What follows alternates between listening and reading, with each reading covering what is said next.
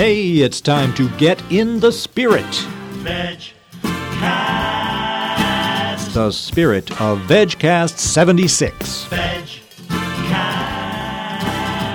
A full menu from first to last. VegCast. Well, we have an even fuller menu than usual here for this VegCast. It is our top of the decade interview with Gary Francione. You may recall our interview at the top of the year back in 2006. We're checking back in with Gary. Love him or hate him, you have to pay attention to what he's talking about because it has ramifications in many different areas of concern to vegetarians and vegans, and we're going to be talking with him for quite some time on this VegCast. So long that we won't have a science fact. We will break up the interview at one point to hear a song from Dada Veda, a little musical interlude, and then we'll get back into the various ideas that Gary Francione is putting forth, and that will pretty much take up the bulk of this VegCast and then some. So we'll be getting back to our regular format next time, but for now, this will be a super stuffed VegCast sponsored by Luna and Larry's Coconut Bliss, who remind you there are many ways to achieve bliss. We use coconut. So now I invite you to sit back and relax and crank up that MP3 player as we start to unspool the extra-long interview, which will comprise just about all of this 76th VegCast. Okay, we're right here in Gary Francione's study with his some of the members of his canine family. And before we start, Gary is going to say a word about that. Those of you who are listening, you may hear canine noises. We have 5 canines here. They are all behaving reasonably well right now, but we don't know if that could change at any moment. There could be an outbreak. There could be an outbreak, and we have a new canine named Christine, who is sitting right now very quietly by Vance, but that could change very, very quickly if Christine decides that she wishes to make noise. And since she is a large dog, she will make copious amounts of noise. Lovely dog, and let me just say, those of you who are listening, if you can adopt a dog or cat or rat or ferret or mouse or fish or anybody, please adopt, because there are lots of animals that need homes. It's a perennial problem, but it's particularly a problem in this time of economic recession. So let me get my plug in for adoption, because I think it's an important part of animal rights activism. Okay. All right.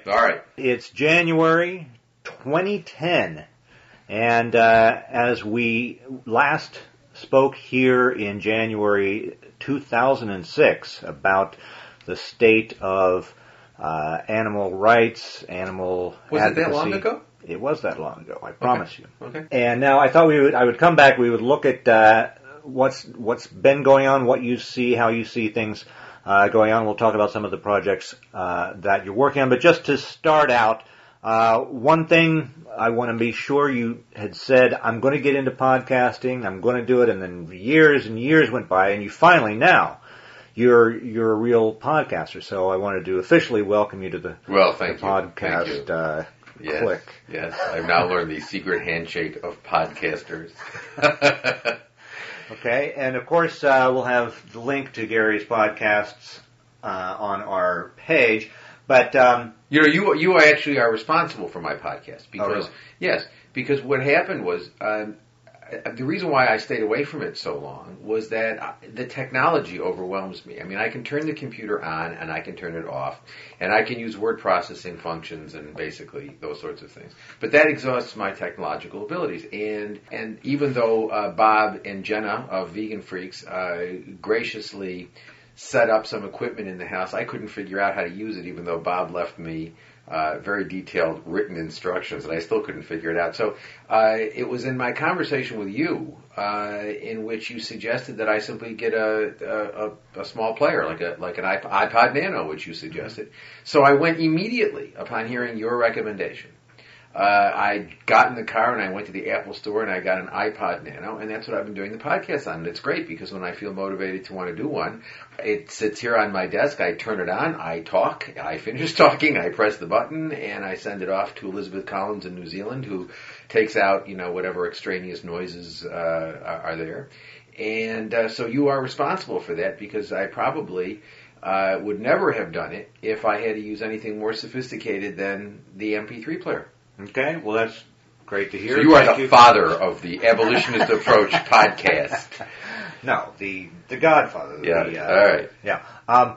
But, well, let's just talk about, since we last talked, the Gary Francione phenomenon has kind of taken off worldwide. I mean, you were even saying then that there were some people in Spain who were translating your things, and I've seen those are getting around, getting bigger now that you're podcasting. That's going out worldwide. Are you happy with the way more people seem to be picking up on the abolitionist message? Sure, of course. I mean, obviously, as one goes on with work, it changes and it becomes hopefully more sophisticated, and you iron out wrinkles and whatnot. But the basic message that I'm articulating is one I've been doing now since the early 1990s. The difference is that until the internet really came on the scene, the large organizations really effectively controlled communication. So if they didn't like what you were saying, they didn't invite you to the conferences, they didn't promote your work, they didn't interview you in their magazines and whatnot. So they were really capable of controlling and pretty effectively did control communication among advocates. And particularly those who were coming into the movement. Those people who were coming into the movement were basically exposed to what the large organizations wanted them to be exposed to. And they certainly didn't want them to be exposed to me, because I was basically critical of them all, because I thought that they were going in the wrong direction. And I thought they were following welfarist reform strategies that were ineffective, morally unjustified, and counterproductive. And then the internet emerged as sort of an effective tool to lower the opportunity costs of communication and to allow people to form communities outside of these institutional structures.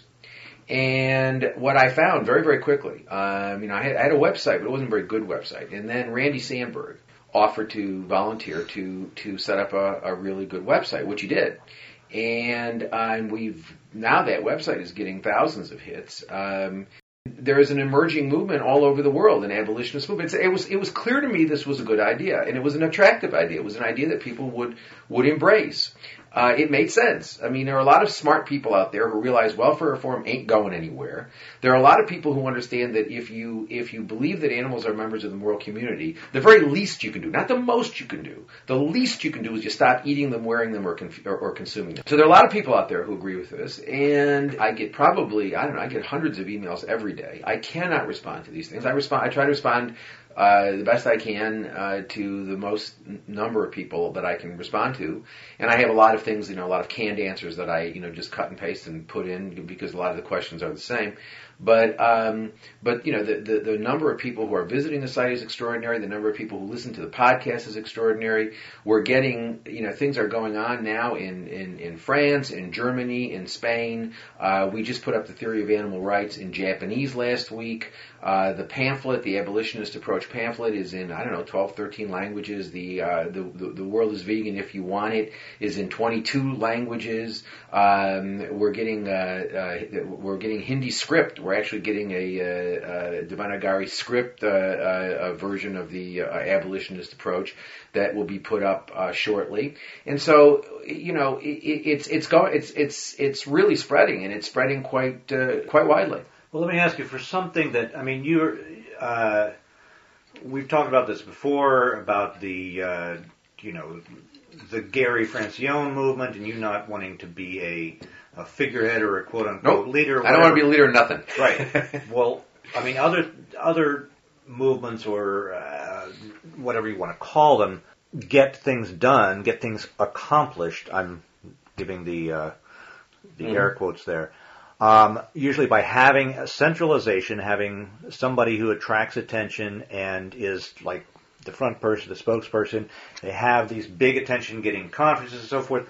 for this movement, will we know that we've reached a tipping point? Is there something that we're looking forward to happening, or it's just all going to be a bunch of, 1,000 points of light kind of thing? So, look, you're correct to say that most of the time, what gets done through centralized structures with leaders and things which provide focal points. I don't think much gets done, and I think that way. I think the whole model of leaders and organizations and all this sort of stuff generating doctrine, which is then embraced by a group of unthinking followers, is crazy. It doesn't get anywhere. What I want is for people to embrace these ideas because they make sense. I mean, I find it, I laugh out loud sometimes when I see these accusations that this is somehow, people following me, or this is some sort of cult or whatever. I'm a law professor. I don't have any organization. I don't have any, there's no organization. Nobody's contributing money. I am one person. I am a member of the faculty of Rutgers University, the State University of New Jersey. I do this all myself. I do it with volunteers. I do it with student volunteers. I do it with non-student volunteers. I don't have an organization. I just put ideas out there. You like them? Great. You don't like them? That's fine. Whatever. But my view is nothing's ever going to change as long as we're looking to leaders to change us, or organizations to provide us with truth and all that sort of stuff. Nothing's ever going to change. The way things are going to change is by individuals becoming leaders themselves, and by individuals changing their own lives. Everybody wants change. Nobody wants change themselves. I think Tolstoy said that, so I like it, and if I could get away with saying it without attributing it to Tolstoy, I would, but somebody out there will say, hey, Tolstoy said that, and then I'll feel embarrassed. So I think it was Tolstoy who said that people always think about change, but they don't think about changing themselves. And I think that, what this movement is about changing yourself. And it's about you becoming a leader and you educating other people. I mean, the basics of the abolitionist approach are simple. That is, that we have no moral justification for using any animals, however humanely we do so. That animal welfare reform doesn't work. I mean, not only is it immoral to use animals, but the regulation of exploitation doesn't work. It doesn't work in human context. Certainly doesn't work in non-human context. Particularly because animals are chattel property, and you have the same sorts of structural problems that you had with the regulation of human slavery. That never worked either. The abolitionist approach takes the position that speciesism is like racism, sexism, heterosexism, and other forms of discrimination. These are all forms of violence. They should all be rejected. There is no conflict between human rights and animal rights. There is indeed a confluence of human rights and animal rights as a convergence, and it treats veganism as the moral baseline. It's not the last step. It's the first step in recognizing that animals are morally significant, and it rejects violence. It rejects violence because, first of all, violence is the problem. Violence isn't going to be any part of the solution. And also because violence is just intellectually ridiculous. I mean, think about it. You can burn down, 10 slaughterhouses, and if the demand is there, they'll be rebuilt, or some other slaughterhouse will expand, or 10 other slaughterhouses will expand to supply the meat. So, I mean, the idea of focusing on the institutional exploiters is ridiculous. If you really want things to change, you have to focus on all of us, the people who create the demand. We are the exploiters. The institutional people are capitalists. They're just making a buck. And if they can make more money selling bananas than beef, they'll sell bananas. So they're sort of indifferent to it. We have to stop demanding the cow flesh before they start selling the bananas. And so the idea that, we're gonna use violence against them to get them to stop selling beef is to call it stupid is an insult to stupid ideas everywhere. But anyway, So those are the basics of the abolitionist approach. All right. Well, your talk about violence and about organizations brings up one of the big things that's happened Francione-wise since 2006, which is you became affiliated with the American Jane movement. At any rate, I'm not clear on how that all fits together. Well, I have for 25 years been, I have embraced the concept of ahimsa. It is just now that I'm doing more academic work in the area of Jainism. So I'm speaking more now at Jain events because I'm writing about things. But I have, for a long time, been deeply attracted to the Jain concept of ahimsa, which is in certain ways different from the notion of ahimsa or nonviolence shows up in a number of different philosophical or spiritual systems. Its most, I think, pervasive and most profound articulation occurs in Jainism. Interestingly, the Jain idea is in certain ways more present in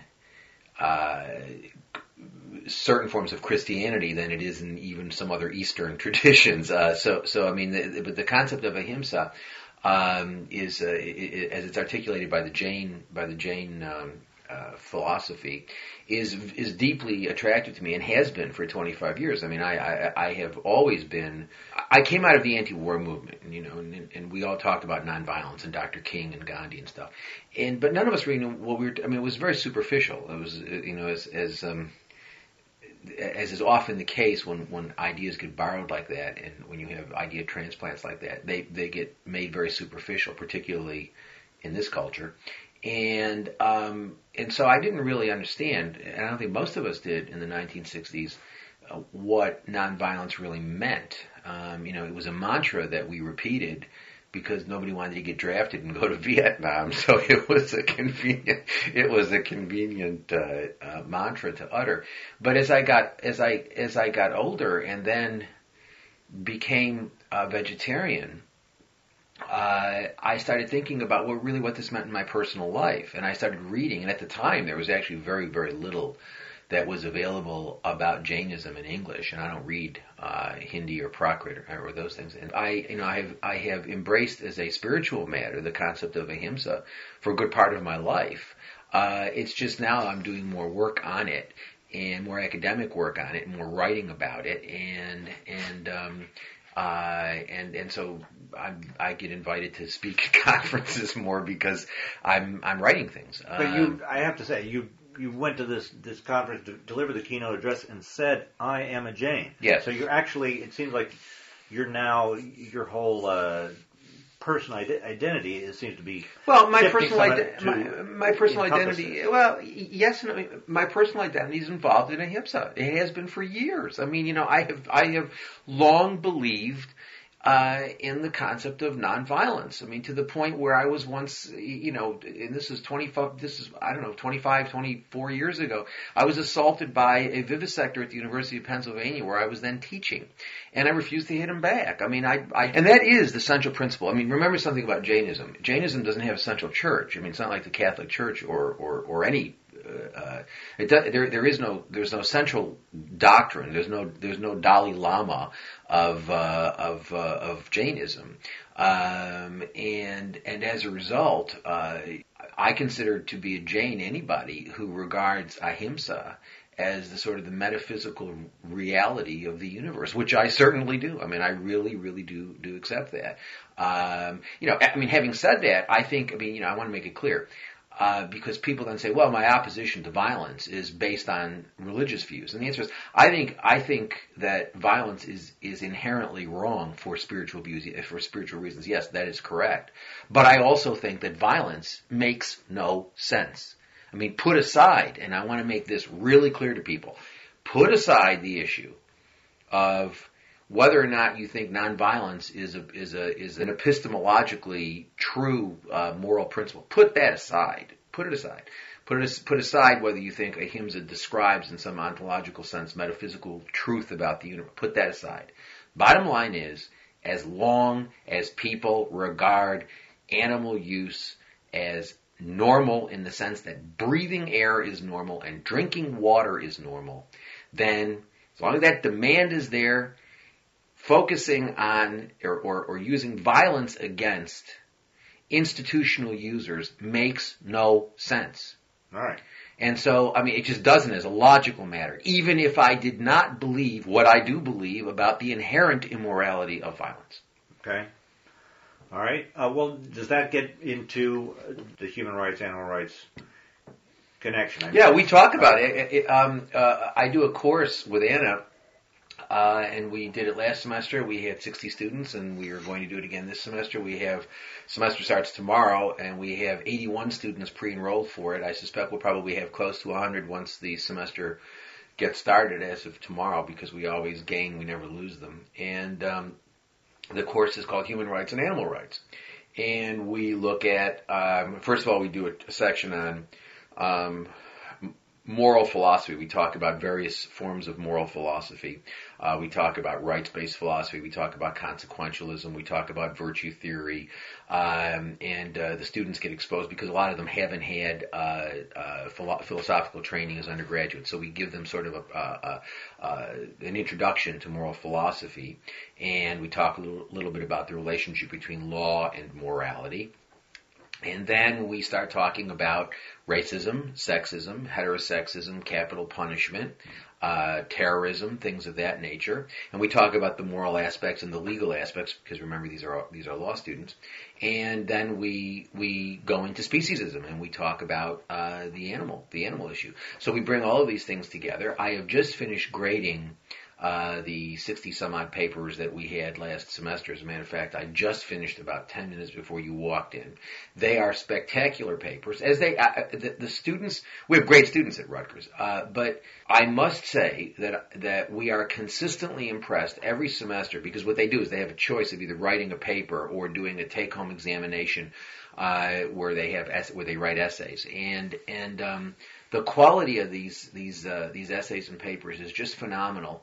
And I think that a lot of students have never really been exposed to this thing. And this is something I hear consistently from them. We're living at a time where there's a certain sort of moral nihilism that I think in many ways you and I did not. I mean, you and I didn't grow up with that.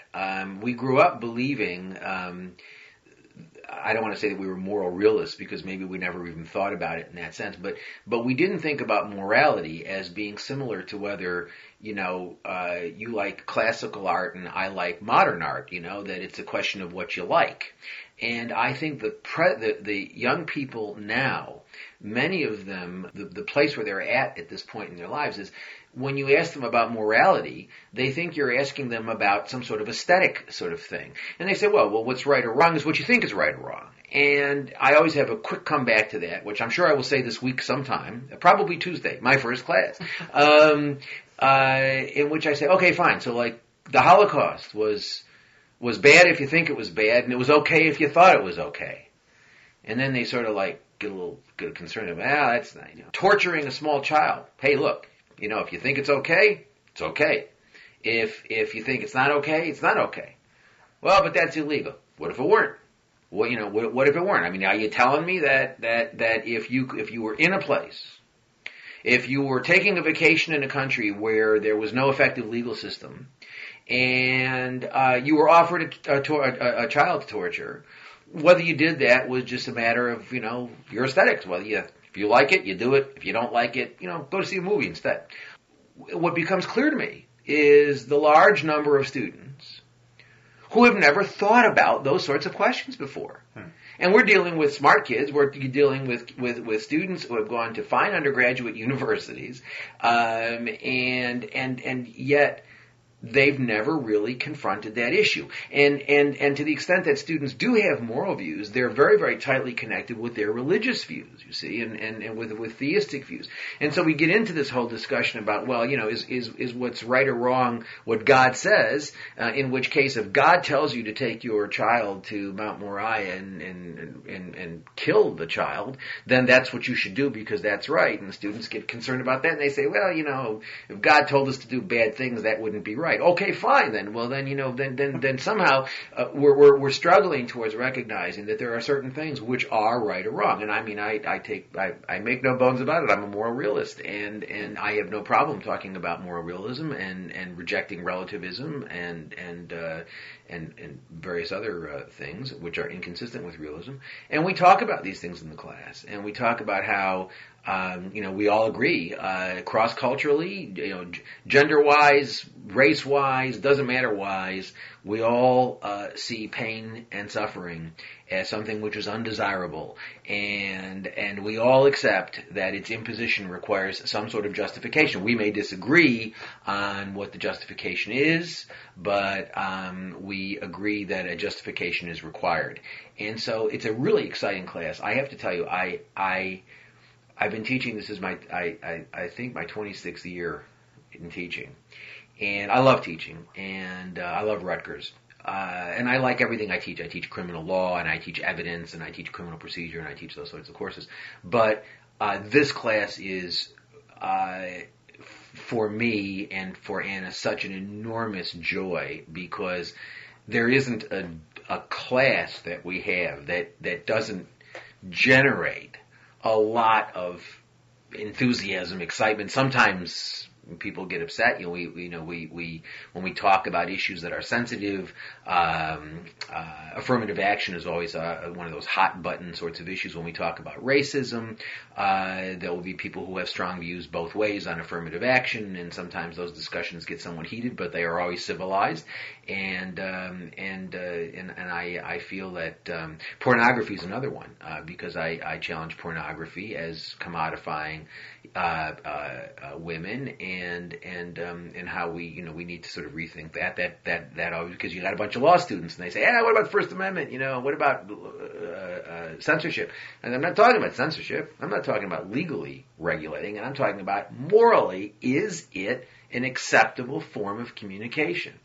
And so we get into lots and lots of different issues, and it's an enormous amount of fun. And it's, as I say, for many of these students, it's the first time that they have been exposed to these sorts of ideas. And I really think, Vance, to be honest, that the moral nihilism of a lot of young people, the fact that moral issues have just sort of escaped the radar screen, and people watch these incredibly violent movies, and play these incredibly violent games, these video games, without ever thinking about what it's doing to them and how it's affecting their thinking. I find it really quite sad. Well, do you see any way to reverse that? I mean, it almost seems like if we have a culture where violence and separation from other things is just increasingly part of the wallpaper, can you foresee any way of choice? It's called. We have the free will. I'm not a determinist either.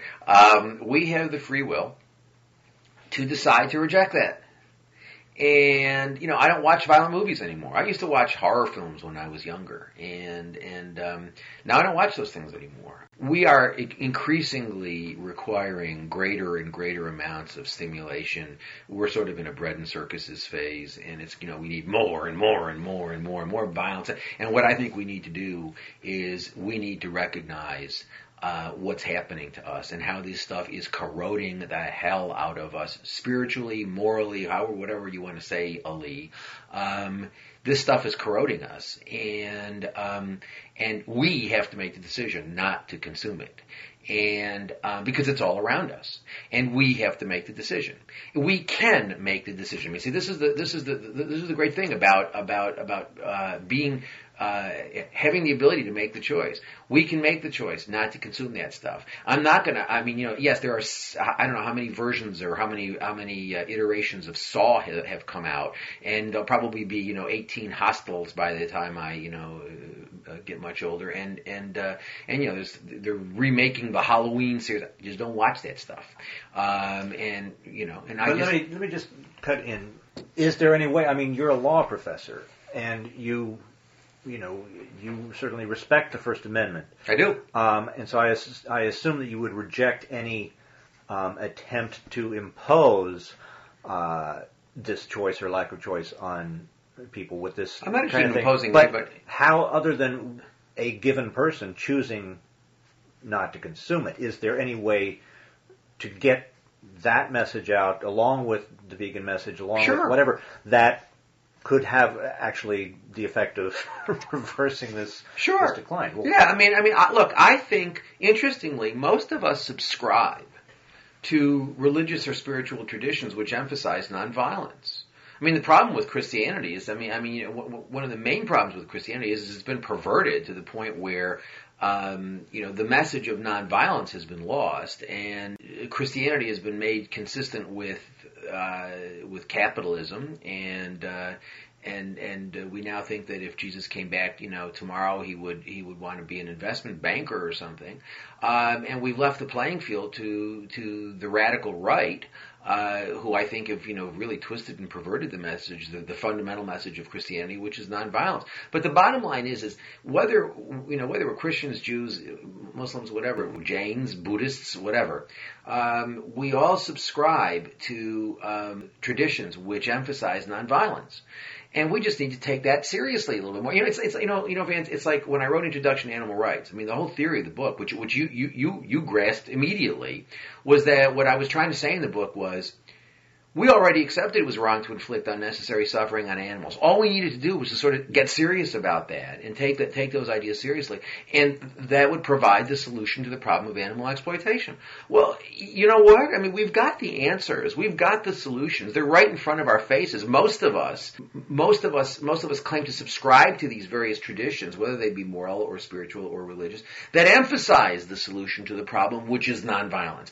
Once you really embrace an ahimsa ethic, however you do it, in whatever iteration it comes, then these things don't hold out a whole lot of attraction for you anymore.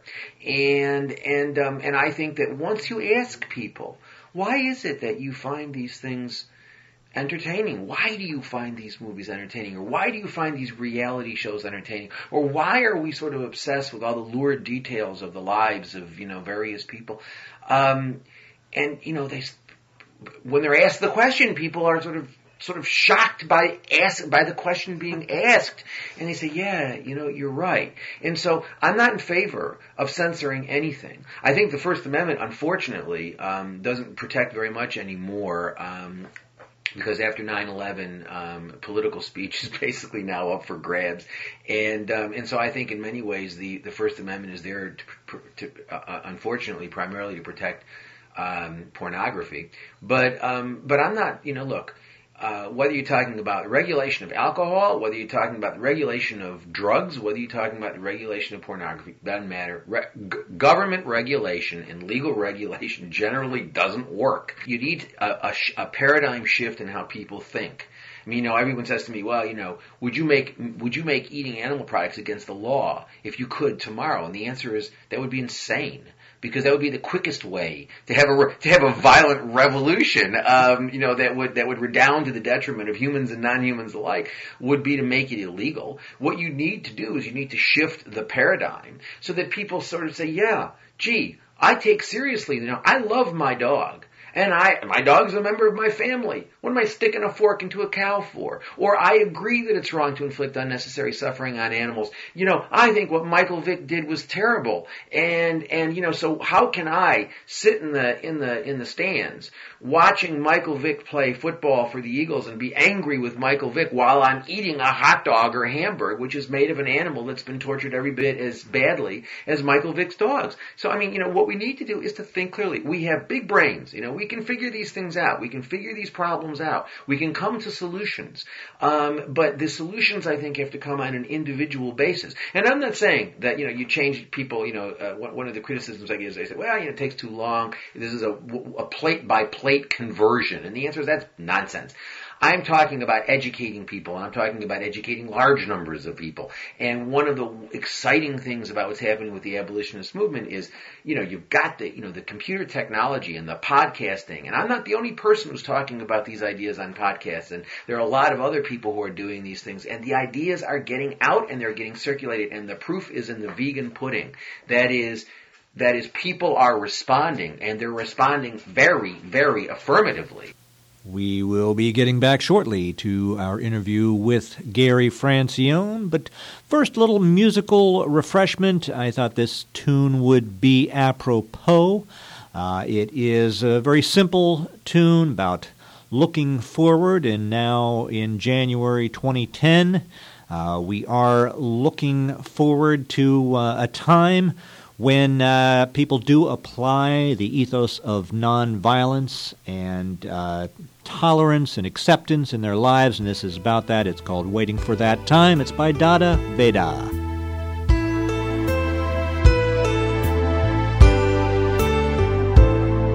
I'm waiting for that time, yes, I'm waiting for that time. I'm waiting for that time, yes, I'm waiting for that time when good folks will hold their heads up high and hungry kids will never pierce the night with their cry. I'm waiting for that time, yes, I'm waiting for that time. I'm waiting for that time, yes, I'm waiting for that time when we'll judge a man by what he does and not for who his father was.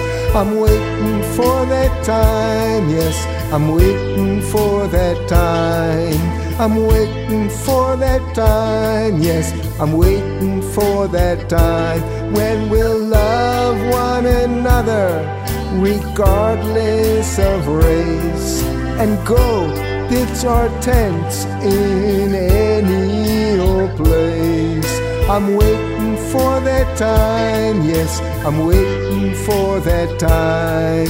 I'm waiting for that time, yes, I'm waiting for that time.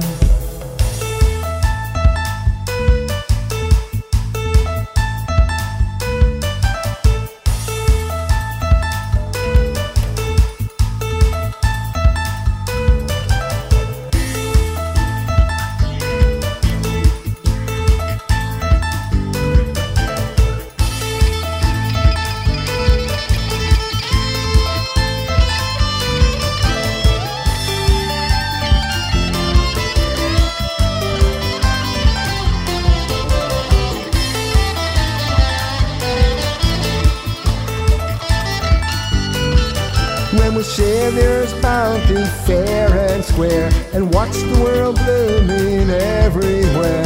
Waiting for that time, yes, I'm waiting for that time. Waiting for that time, yes, I'm waiting for that time. Waiting for that time, yes, I'm waiting for that time. Waiting for that time, yes, I'm waiting for that time. Waiting for that time, yes, I'm waiting for that time. Waiting for that time, yes, I'm waiting for that time. Waiting for that time, yes, I'm waiting for that time. Waiting for that time, yes, I'm waiting for that time.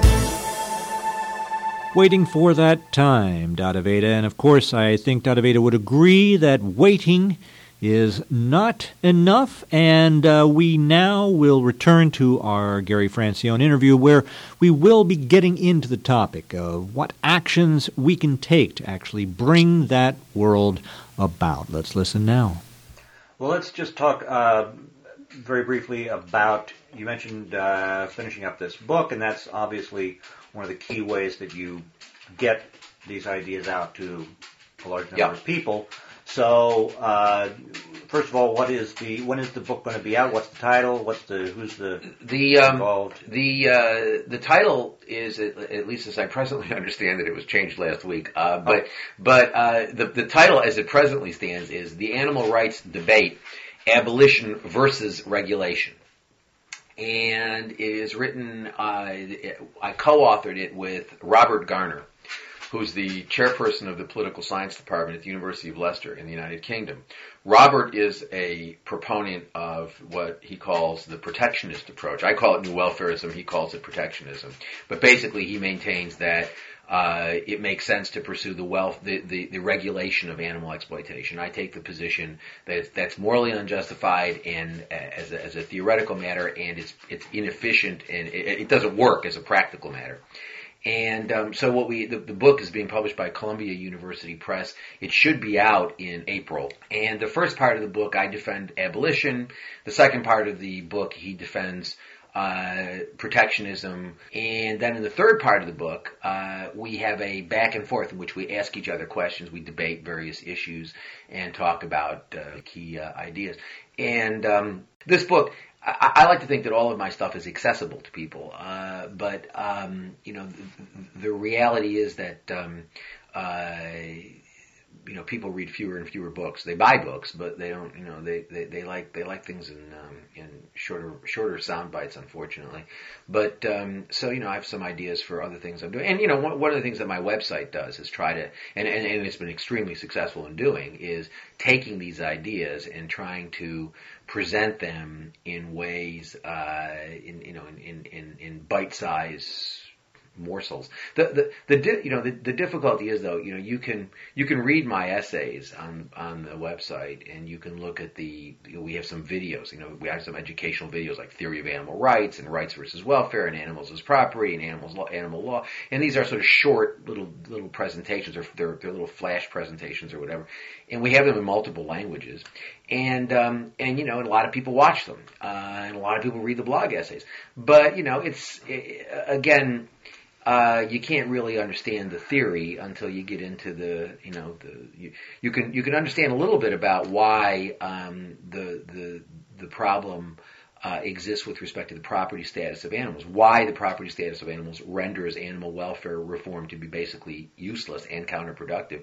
But you can't really understand it until you read Animals, Property, and the Law, which is a long book. But the bottom line is that we need to educate ourselves. If we're going to be effective educators, we need to educate ourselves. And I understand that people have limited time and limited attention spans and whatnot. But people really do need to educate themselves. These ideas are really quite simple. The ideas in Introduction to Animal Rights are really quite simple, and as I was mentioning a minute ago, I think they really do reflect what most of us believe as a cultural, moral matter.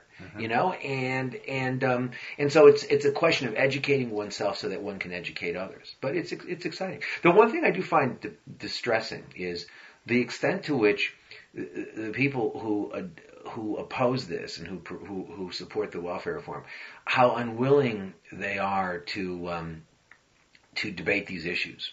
For example, Peter Singer. For example, when are they going to debate Gary Francione? Well, yeah. I mean, it's interesting.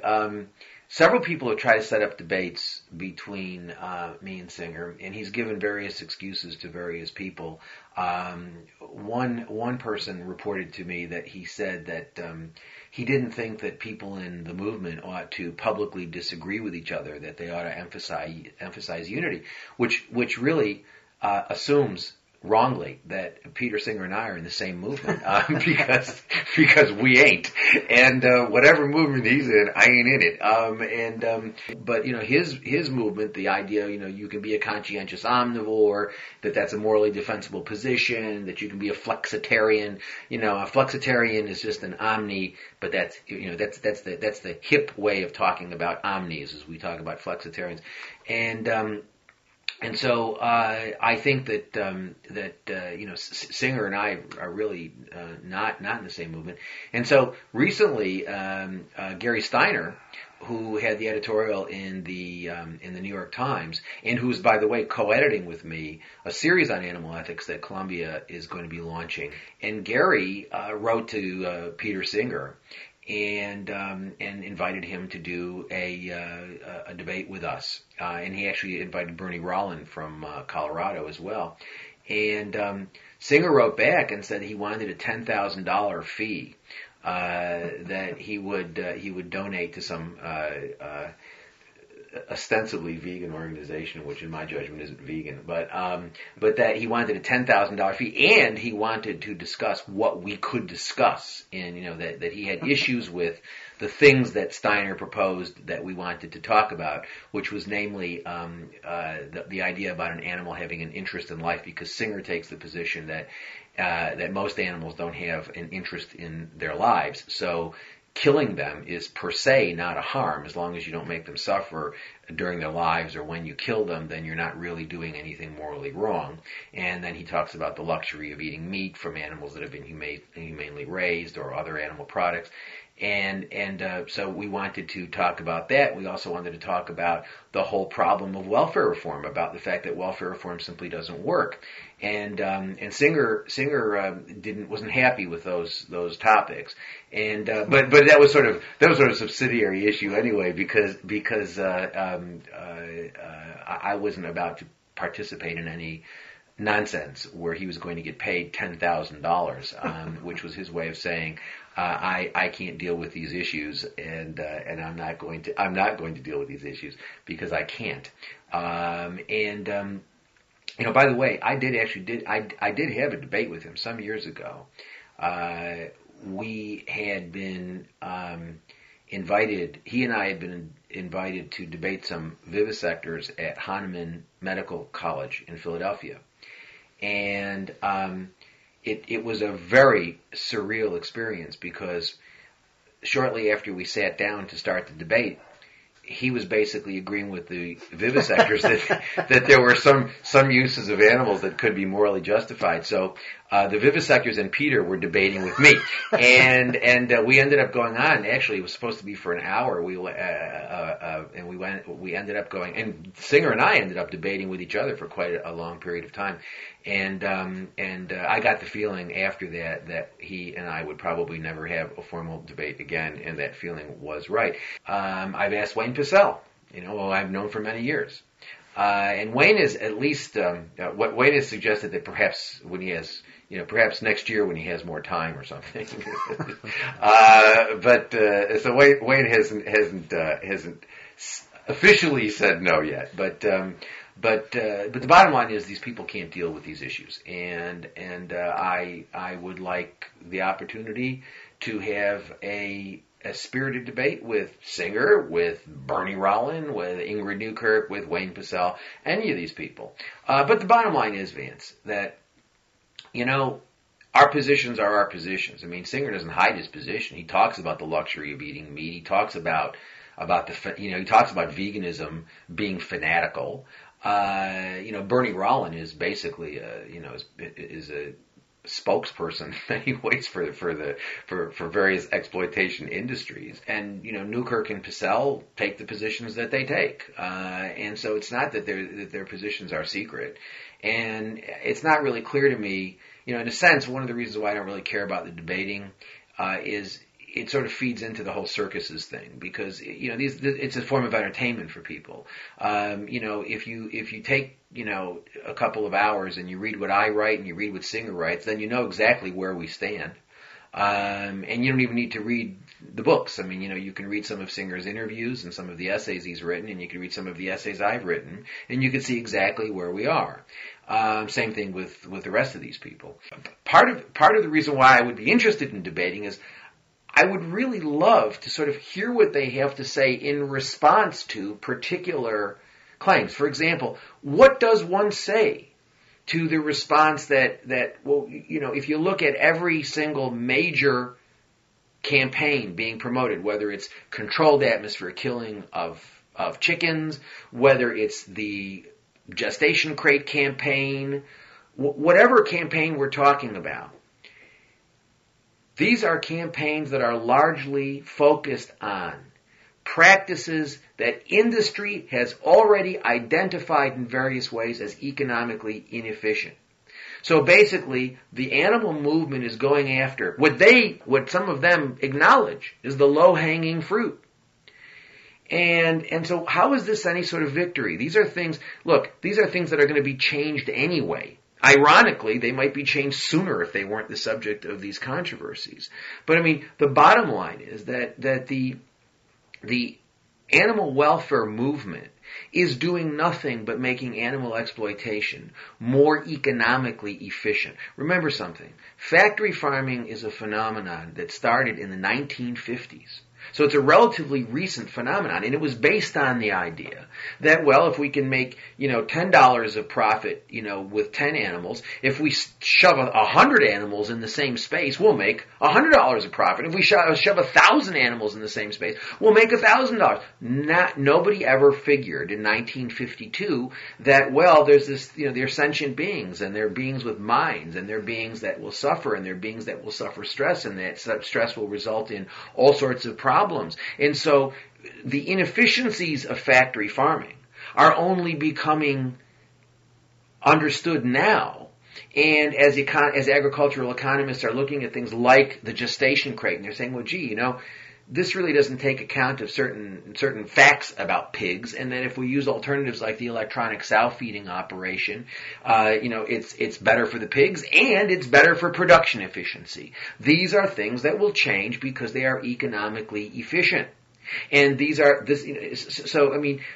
I would be curious to sort of hear what some of these proponents of welfare have to say, about these supposed welfare changes and, the great things that they're doing. I don't think they're doing anything at all, and I would really like to hear them address it, because they really they sidestep it.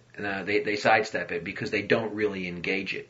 And so you can see what I say about it, you can see what they say about it, but what you don't really see is them engaging the criticism of it. They simply don't accept the criticism of it. They don't even cognize the criticism. That, I think, is a bad thing. But, the debate itself, that's just a form of entertainment. Okay, well, then this is probably my... There's going to be another extra long VegCast. This is the beauty of... You see, in other countries, they're not allowed to turn off podcasts. But in America, you can turn off a podcast if it gets too long. So if they don't like it, they can turn the thing off. Okay. Well, I just want to follow up on the debate and getting message out, because if we look at the Gary Francione caricature, it's somebody who's divisive, somebody who's more interested in tearing down people than helping animals, somebody who's always wants to argue and debate about these strategies instead of getting the message out. Is there not some, and I'm basically asking, devil's advocate wise, a little zero-sum game in focusing so much of your keen mind on new ways to wake people up to what's wrong with the welfarist message, versus just trying to wake as many people up to what's right with yours, such that would then make them see, rather than attacking directly. But remember something, I'm doing both. I spend a lot of time talking to people who are not involved in the movement. And with those people, I have a completely different approach. But remember something. We've had 200 years of animal welfare, and we've got these mega animal welfare corporations which really do dominate the scene. And there is an intuitive plausibility to the welfare reform paradigm. When people first encounter the idea, they encounter it as an issue of treatment. They say, well, we're treating animals really badly, so we've got to do better. We've got to treat them better. Right. And we've got to, and so there is an intuitive plausibility to the welfare, to the welfare model.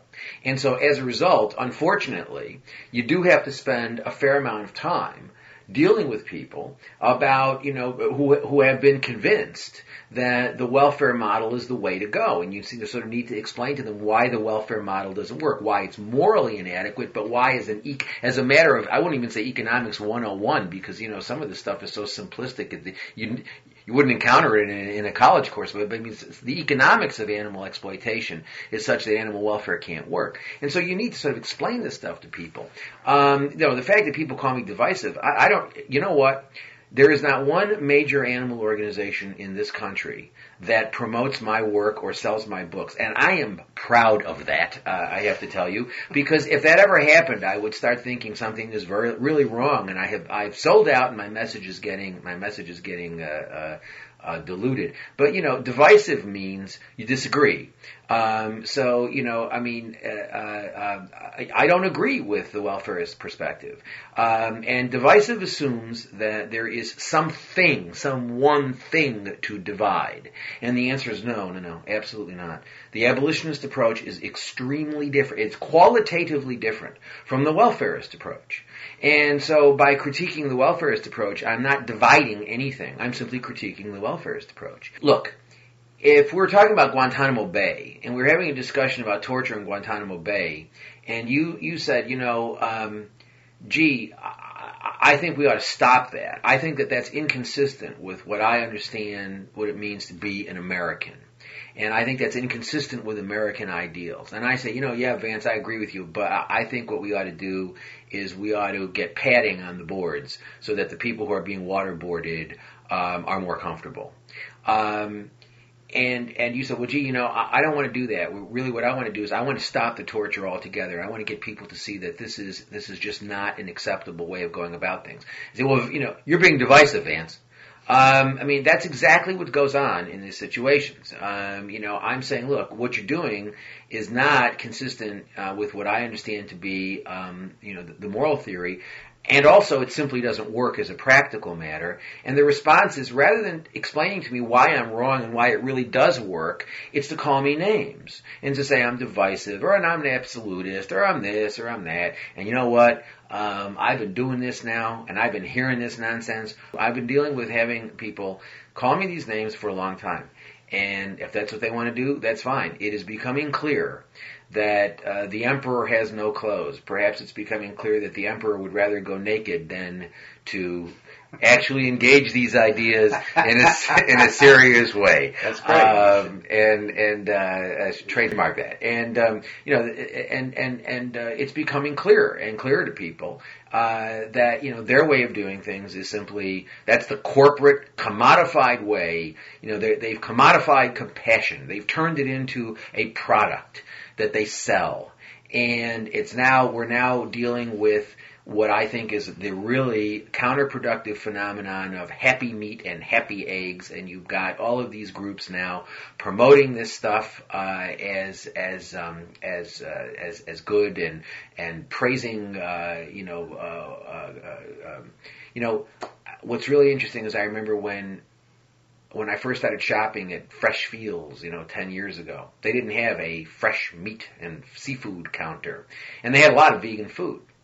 And now they've got a meat counter at Whole Foods that is larger than the one that they have at a lot of these other supermarkets, and they're selling all these dead fish and stuff like that, and lots of animal products.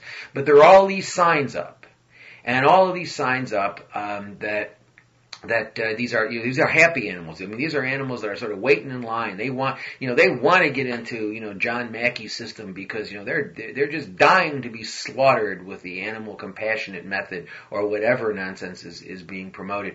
And I think it's distressing. I was recently someone recently shared an email that he got, someone who was protesting Whole Foods and the selling of animal products at Whole Foods, and got an email basically from somebody who purported to be speaking on behalf of PETA, saying, no, don't do that because, Whole Foods is really a great organization.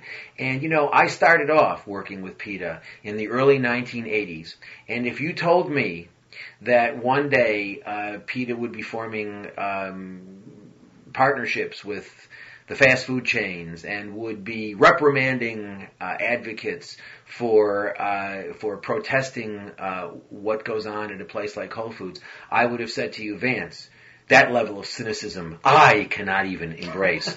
And in fact, that's where it's gotten. Yeah. So, all right. Well, then, just to try to end on a more positive note. And this always seems to be my every time I interview you. How can we end this on a positive note? I'm very positive. I know you're positive. I want to have for people who worldwide we have a lot of listeners in different countries, as I'm sure you do. They may be coming across this for the first time. They may be in some isolated place where, they don't have all of the luxuries that we have in Philadelphia of being able to meet other people, have vegan places to eat and so forth. Is there something that you could say to these people who are just getting the abolitionist message, and what they can do with it other than personally, altering their eating and consumption habits? Is there some advice you have to them on communicating a positive message? Yeah, sure. Look, first of all, let me just say, I'm very, very optimistic. I'm getting lots and lots of communications from people who are coming to the abolitionist message as omnivores. I mean, these are people who are not animal people. These are people who are coming across it because, somebody in some other progressive movement turned them onto it or whatever, they read something. I'm getting lots of emails from people who are coming to this as omnis and going vegan in a fairly short period of time. And I also believe, when you were saying just now, well, apart from they're becoming vegan themselves, let me say this. I think becoming vegan is the most important activist, advocate step that you can take. I do not think we can downplay this. And number one. Number two, what can people do? They can get on the website, they can download the pamphlets, they're free, they don't have to pay anything. They can, and they're in 12, 13 different languages, whatever, and we'll add more as time goes on. We've got a whole bunch in the pipeline. And they can hand out literature, they can talk to their friends. Look, the ability, each of us has a social circle. And it's, with some of us, it may be a fairly large social circle. And the sorts of things that we can do in terms of creative, nonviolent vegan education, it's remarkable what the individual can do. I see this all over the place. I see people getting turned on to this, and then they start doing things that they've not done before. Like, there's a person in Germany, for example, who's never really engaged in this sort of advocacy before, who now sets up a little information table at various places and distributes information and discusses things with people and talks one-on-one to people. There are people who are going out and talking to community groups. There are people who are talking to their kids' schools and things like that. So there are all sorts of things that people can do. And people wherever they are, whether they're here or whether they are in a remote place somewhere, there are two things that they can do. They can always turn off a podcast, just as we can in America if it's too long. But they can go vegan because what I frequently hear as well. It's easy for people in North America because they've got so many. That's nonsense. It's easy for people in North America to eat a junk food diet that's vegan because we've got all these processed foods here that we didn't have, years ago. Right. So if you want to go from eating a crappy, standard American diet to eating a crappy vegan diet that's high in salt and high in, everything except nutrients, you can do that. But if you really, health is an important aspect of this. And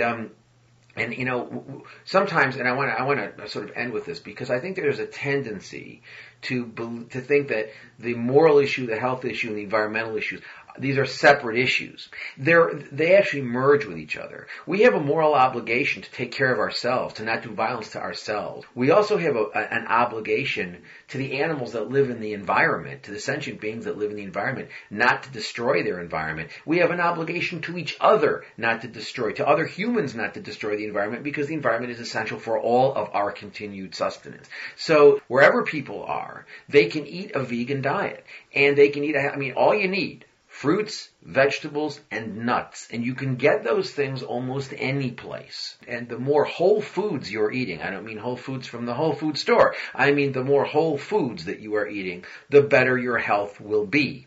And so I am very optimistic because I think this is catching on. I think it's catching on. I think people are finally, they're getting it. They're getting the fact that it's not just a matter of animal suffering, that inflicting death on an animal, even if the animal is treated reasonably well, that's a harm. Just like, if I shot you in the middle of the night while you were sleeping, it's better than if I torture you, but I'm still harming you. Right. People are finally getting the moral message. They're understanding that eating animal products presents a tremendous issue of morality. They're recognizing that eating animal products isn't good for our health, and animal products, it's an ecological disaster. So, and look, the bottom line is, As long as we are killing 56 billion animals a year, every year for food, not including fish and other aquatic animals, 56 billion. As long as we are doing that, and the best justification we have for that is it tastes good, we will never see peace. We have the ability to change the world if we want. The sad thing is how easy it would be, and how we all sit around thinking, oh, that's utopian. Oh, that's idealistic. Sorry. What's idealistic in a negative way, what is crazy and unrealistic, is to believe that we can perpetuate, we can continue to live this way, and that it isn't going to destroy us, destroy our planet, and destroy us as moral and spiritual beings. It's already doing that, and if we don't respond to that spiritual and moral corrosion, and to that environmental degradation, and to what we're doing to our health, to the health of our children, to the fact that animal agriculture is condemning a substantial part of the world's population to starvation, the fact that animal agriculture uses water that is going to become as precious a commodity, more precious than oil is. And the fact that we're not confronting this, that's what I regard as unrealistic. That's what I regard as fantasy. My proposals aren't fantasy at all. They're quite realistic. And it's something that we can do. The world is vegan if you want it. So I would end by saying to people, look, if you aren't vegan, go vegan. It's incredibly, incredibly, incredibly easy to do. Don't listen to this propaganda that becoming a vegan is very difficult. It's extremely easy to do. It's better for your health. It's better for the planet. Most importantly, it's the morally right thing to do. Violence is wrong. Just say no to violence. All right. Very well tied up there. There you go. Gary Francione, thanks for joining us again on Veg. And the dogs were like, you can hear you can hear the dogs walking around. You can hear their nails on the wood, but they've been really good. I think they're really interested in this. I think you gave them some things to think about. And the dogs are all vegan. I want to tell you all that. The dogs are all vegan. Well, thank you, Gary. Thank you, Vince. All right. Okay, that is just about going to do it for this Super Stuffed VegCast 76. You will note I said we have a link on our main page to Gary's podcast. He now has those collected on one page where we can make one link. And so we put that up there, and we're trying to get other ones up there. If you have a vegetarian or vegan-oriented podcast and you have them collected on one page, send us that link, and we will put it up on the front page of VegCast. We want to spread the love, spread the news, spread the information and the message of nonviolence, and help bring about that time that Dada Veda was singing about. But for now, we are out of here.